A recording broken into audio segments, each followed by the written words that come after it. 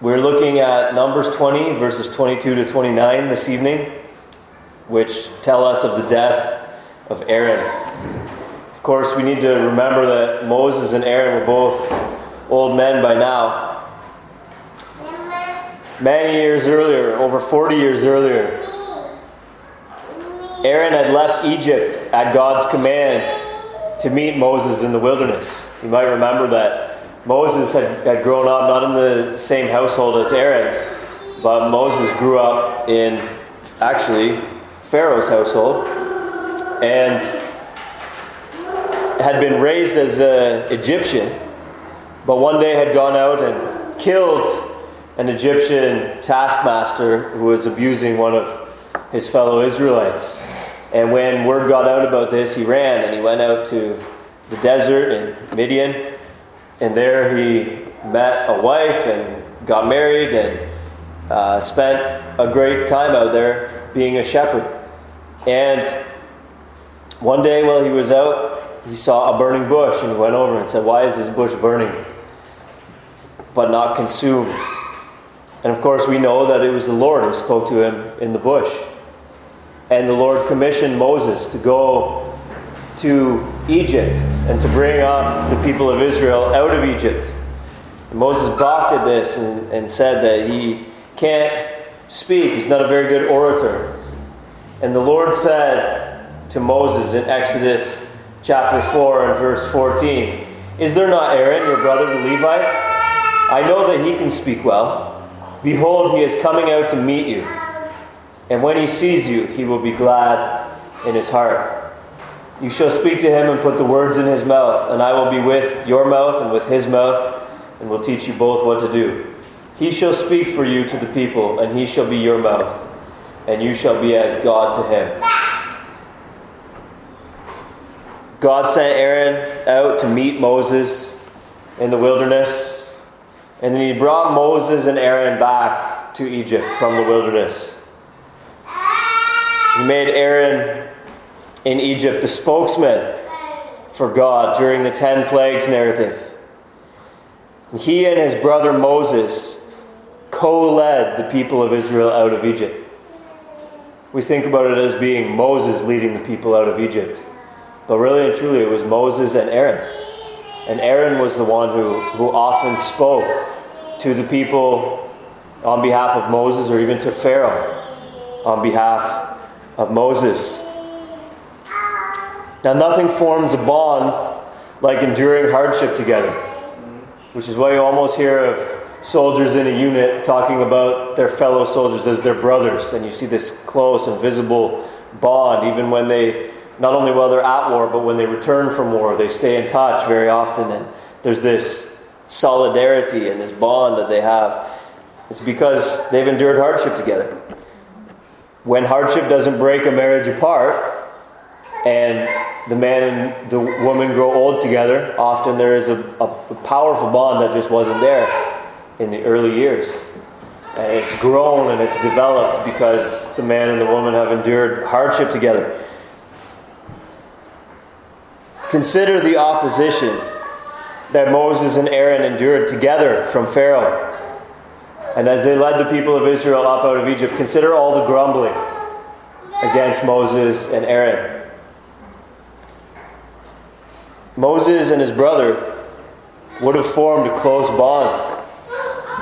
Though there was a time in which even Aaron, together with their sister Miriam, opposed Moses. Moses was a gregarious and magnanimous guy. In other words, he was a big boy. He was broad-hearted and he had thick skin and he wasn't petty. And he got things sorted out. He pleaded even that his sister Miriam, who was the ringleader of that rebellion, he pleaded even that she would be healed of her leprosy. And he was reconciled with not only with Miriam but with Aaron also. So like any brothers, their relationship wasn't perfect and without its struggles, but no doubt they would have been close. Moses and Aaron had seen God part the Red Sea. Well, first of all, they'd seen God do the 10 plagues in Egypt. They'd seen God then part the Red Sea. They'd seen God feed and water his people in the wilderness and carry them as on eagle's wings, as the psalmist puts it much later. Moses and Aaron had seen God strengthen them in war. Moses and Aaron had seen God enter into covenant with the people of Israel. And yes, Moses and Aaron had seen God chastise them, sending a plague at one time and fiery serpents at another, so on and so forth. They had shared in a lot of common history, a lot of opposition, a lot of life-changing and memorable experiences together. No doubt they would have formed a close bond. And when God entered into covenant with the people of Israel, Aaron had been ordained the first high priest of Israel. And Aaron had served in that role for many years now. Remember, we're toward the end of the wilderness wanderings of the Israelites chronologically, as we're here in Numbers 20. It's just been the span of a few chapters, but 40 years have elapsed, and that previous generation is dying out. So Aaron has served really a whole generation as high priest.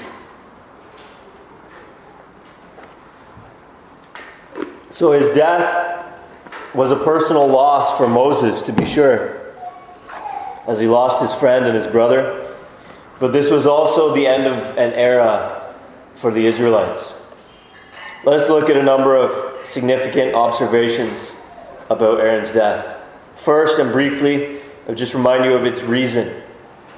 In Numbers chapter 20, verses 2 to 13, we see the people of Israel quarreling with Moses and Aaron because there's no water for the congregation. And Moses and Aaron sin against the Lord, failing to believe in him and to uphold him as holy in the eyes of the people of Israel in verse 12. And God says to each of them, Moses and Aaron, "Therefore you shall not bring this assembly into the land that I have given them." Go down the chapter to Numbers 20 and verse 24.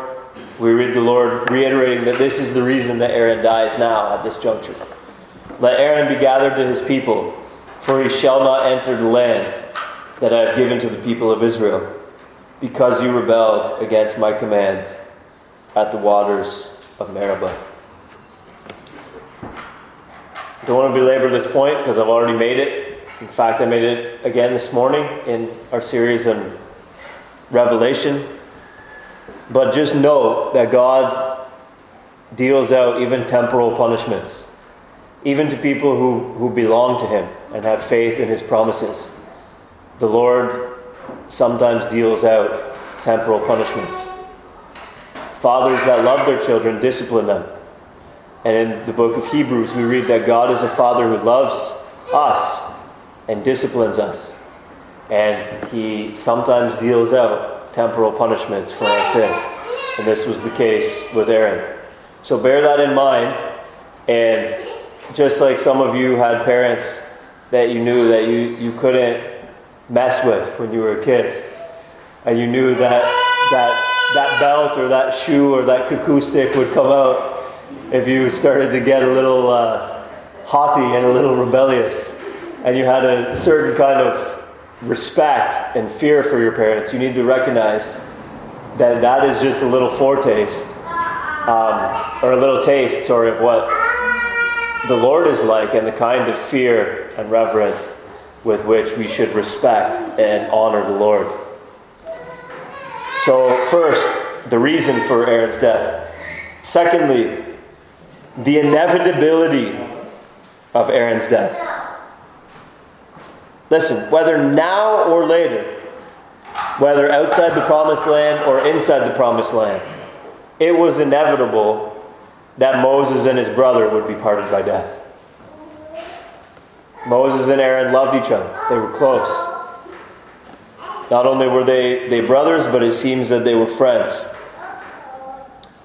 And it was inevitable, whether at this juncture or under different circumstances, that Moses and his brother would be parted by death. It was Mark Twain who said, "The statistics are staggering. 1 out of every 1 person dies." It's the truth, isn't it? That means that every single loved one that you have will be parted from you by your death or theirs. Everyone. Every friend, every brother, every mother, father, sister, parent, child. At some point, one or the other of you will die, and that relationship will be severed by death. In view of this, we should prepare for and accept the Lord's providence in this matter. We often see people panicking when a loved one is dying. We see them struggling with their faith in God. How could God do this? Well, listen, God's been doing this every generation since Adam and Eve sinned.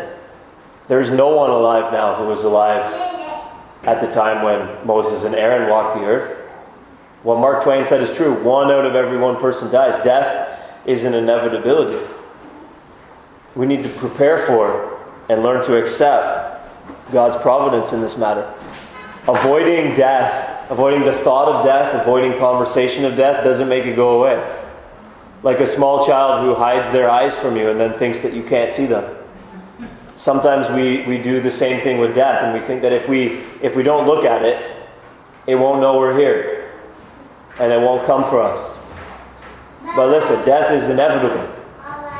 You need to prepare for and accept the Lord's providence.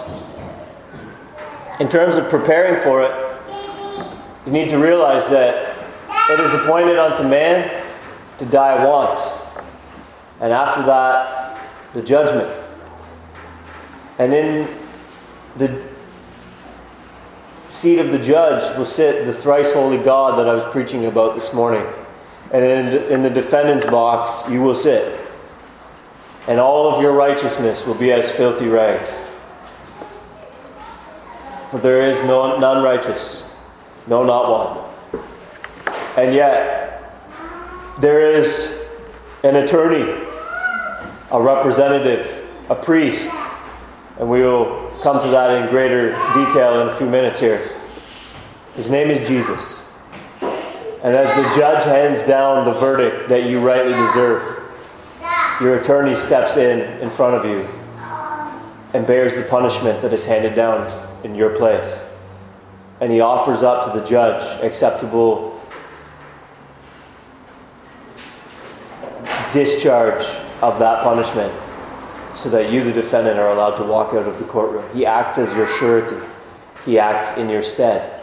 To prepare for death, your own death, is to trust in Christ Jesus, to look on Him in faith.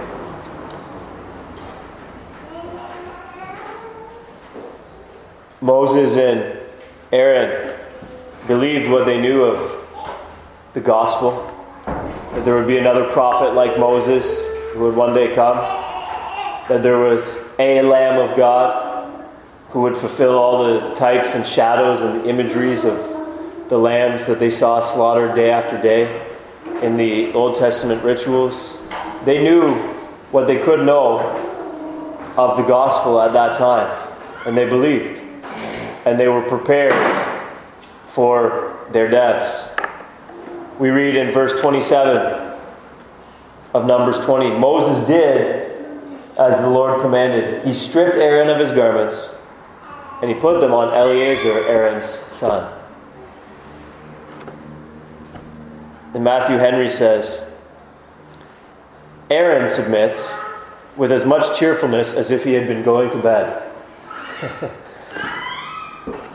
Look, it's sad what we read at the end of Numbers 20, but Moses isn't panicking. Neither is Aaron. These guys aren't losing it. They recognize it's Aaron's time to go. And there's an acceptance of it. They've made peace with God's providence as men who are not wondering what the afterlife holds, but who recognized, as much as had been revealed by that time, that Yahweh is gracious, that provided atonement for them, that to be absent from the body is to be present with the Lord. Moses did all that the Lord commanded him. And as Matthew Henry said, Aaron submits with as much cheerfulness as if he had been going to bed. Prepare for death. Prepare for your own death. And prepare emotionally for the death of the people around you. You can't trust in Christ Jesus for them, but make sure they know about Christ Jesus. And be prepared that whether they accept Christ Jesus or not, they will die. That's the way life goes. Aaron's death was inevitable. Prepare for and accept God's providence with respect to your death and the death of the people around you. For these deaths are also likewise inevitable. So, the reason for Aaron's death we covered. The inevitability of Aaron's death we covered. Now we come to the vacancy created by Aaron's death. Because death is inevitable, God anticipates death and the need, therefore, for the priesthood to be passed down. In Exodus 29 and verse 29 we read, "The holy garments of Aaron shall be for his sons after him. They shall be anointed in them and ordained in them. The son who succeeds him as priest, who comes into the tent of meeting to minister in the holy place, shall wear them 7 days." Before Aaron's ever dead, in fact, even in the institution of the Old Covenant, God anticipates Aaron's death and the vacancy that will create, and he gives guidance that one of the sons of Aaron should succeed him. In this particular case, Eleazar takes over for Aaron here in Numbers chapter 20.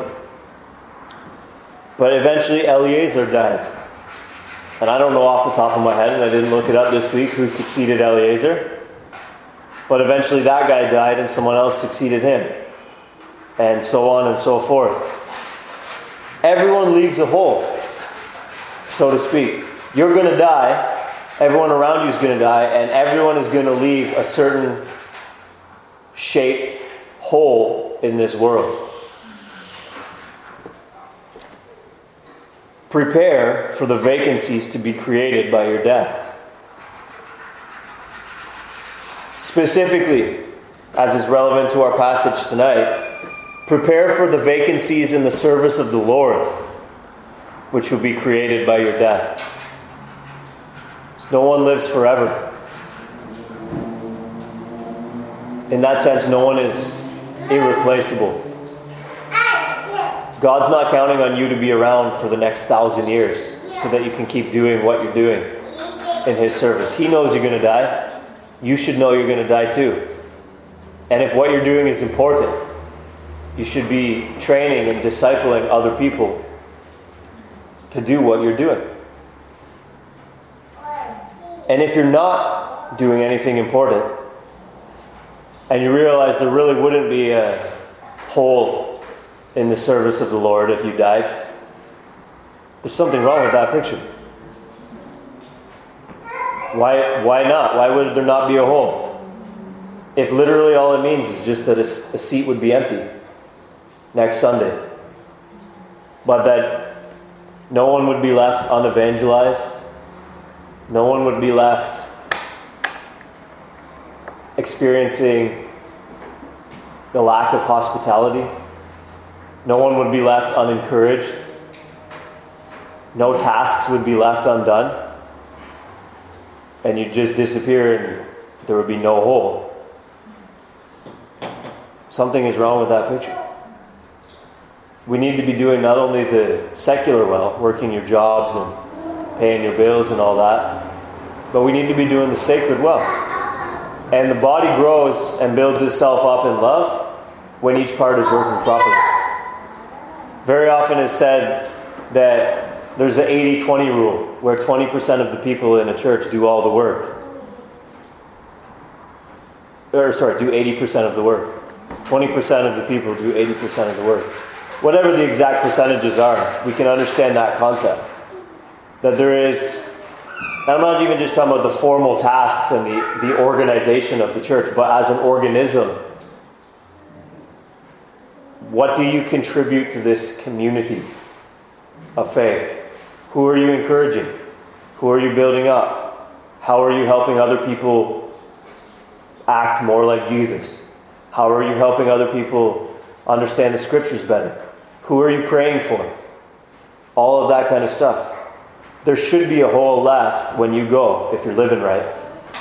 And because you're going to go, you should be discipling people to make sure that there's a bunch of people doing the kind of work you're doing, so that the vacancy that will be created when you go can be filled. Paul instructs young Timothy in 2 Timothy chapter 2 and verse 2. What you have heard from me in the presence of many witnesses, entrust to faithful men who will be able to teach others also. This is obviously an instruction to pastors to train up other pastors, but it's not just pastors who should be thinking about reproducing. This is the essence of disciple making, is helping other people, is you reproducing other people who will also reproduce, in terms of helping other people become Christians through evangelism and not helping other people grow as Christians through discipleship. There should be a vacancy created when we go, because you should be doing something meaningful. And then you need to prepare for the vacancies which will be created by your death, by helping and training others to be doing the same sorts of things.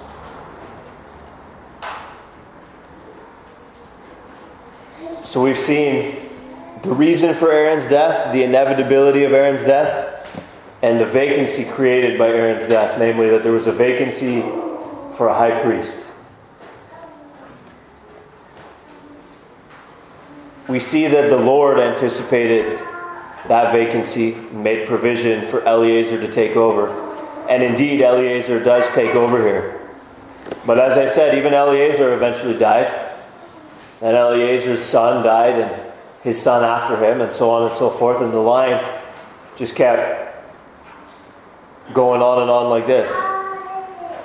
This whole system anticipated a need for a better priesthood. Hebrews chapter 7, verses 23 and 24 read like this. The former priests were many in number, because they were prevented by death from continuing in office. But he, that is Jesus, holds his priesthood permanently, because he continues forever. Consequently, he is able to save to the uttermost those who draw near to God through him, since he always lives to make intercession for them.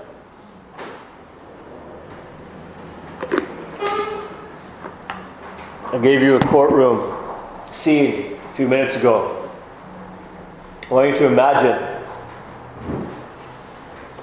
the night before your hearing, speaking on the phone with your with your attorney, who acts in a sense as a priest, as a surety, as a representative on your behalf. And he says to you, tomorrow, when the judge sentences you to death, which is inevitable, I will take your place. And I'll go sit in the electric chair for you. I'll receive that lethal injection for you. I'll go to the gallows for you. So you're confident. Because even though you know you're guilty, and that you know that your sin needs to be atoned for, your crime needs to be atoned for, you know that there's a priest who's going to show up and atone for it on your behalf, who's going to stand in your place. So you get to the courtroom the next day, and the judge is there, the prosecuting attorney's there, The jury is there. Spectators are there in the gallery. And you're waiting for your attorney to show up. And you're waiting and you're waiting. And 5 minutes go by and 10 minutes go by. And you see the judge and the prosecuting attorney conferring together, and another 5 minutes goes by, and then someone comes in and whispers in the judge's ear. And the judge says, I just received word that the defendant's attorney died this morning of a heart attack and won't be here. And so we've appointed another attorney to represent the defendant. Well, based on the conversation you had the night before, all of a sudden you'd be distraught because he who was going to save you is no longer going to be able to save you because he himself died. And now he can't stand in your place because he's dead. He's not there. I want you to imagine if you had been a slave in Egypt, and then God sent Moses and Aaron to rescue you from Egypt and to lead you out. And God gave a covenant at Sinai to your people. And he appointed Aaron to stand as a high priest. And you were taught and you were instructed and you observed that Aaron functioned in your place. He went into the Holy of Holies on your behalf because you couldn't go there. But he had your name engraved on his breastplate and on the shoulder pieces of his ephod. And he would go in there and he would meet with God on your behalf. And you were accepted in him, in the Holy of Holies, in the very presence of God. And he would offer sacrifices in your place on your behalf. And you started to realize that though we are sinners, God condescends to dwell with us because of the priesthood. Because of Aaron's function as a go-between, as an intermediary in this congregation. And you started to believe that, yes, God forgives sins because of the work of the priests, because of the work of Aaron, because of the sacrifices that he offers on my behalf. And then I want you to imagine this scene that we have before us in Numbers chapter 20, in which Aaron dies.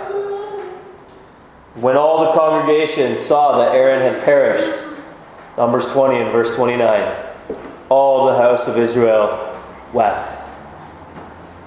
Something like that defendant who was expecting an attorney to show up and stand in his place and bear his punishment in his room instead, but found out that that attorney died.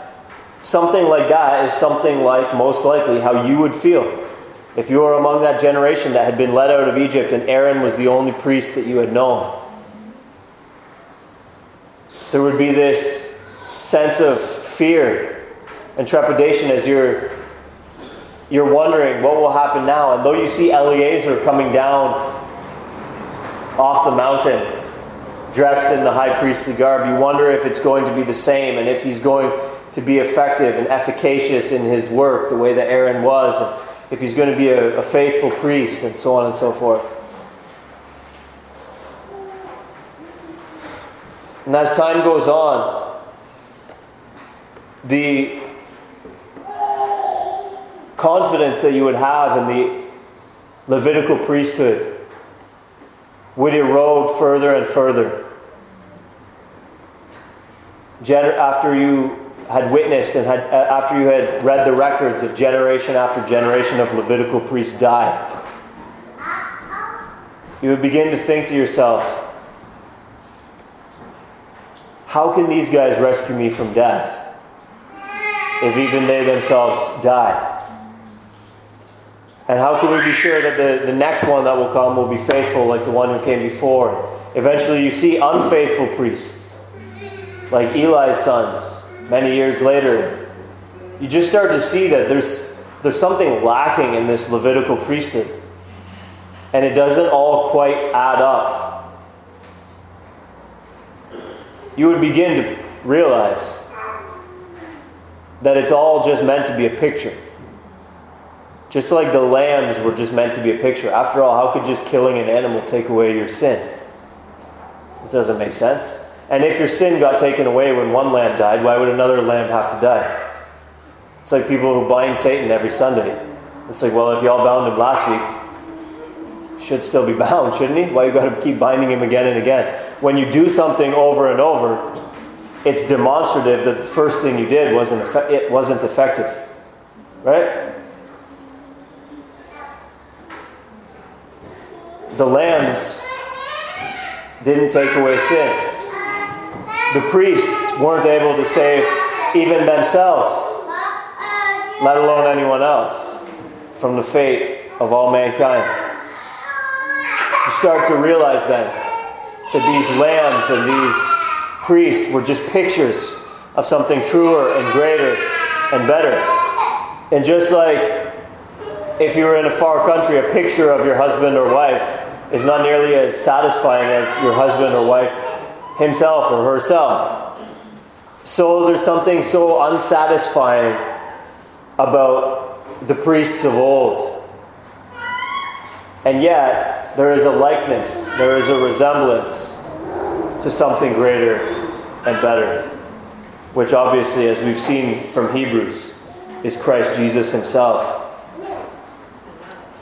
You might say, but he wasn't able to save himself and rescue himself from death. After all, we know that he died on a cross. And so, the same thing happened to him as happened to everybody else. So just like Aaron couldn't rescue himself from death, neither could Jesus. Well, you've overlooked a significant thing, which is that Jesus rose from the dead. And if that isn't rescuing yourself from death, I don't know what is. You see, Jesus did rescue himself from death. Because he rescued himself from death, we can have confidence that he is actually able to rescue us from death. So, is he able to save just a little and to act in your room instead with regard to temporal matters? And maybe propitiate God's temporal wrath so that you don't suffer a temporal judgment? And maybe he can kind of, like a shaman or medicine man, he can kind of make this life a little bit better, but in the end, death's going to get you. Now, Jesus, Hebrews 7 tells us, is able to save to the uttermost those who draw near to God through him, since he always lives to make intercession for them. Even death is no obstacle to the efficacy of Christ's priesthood.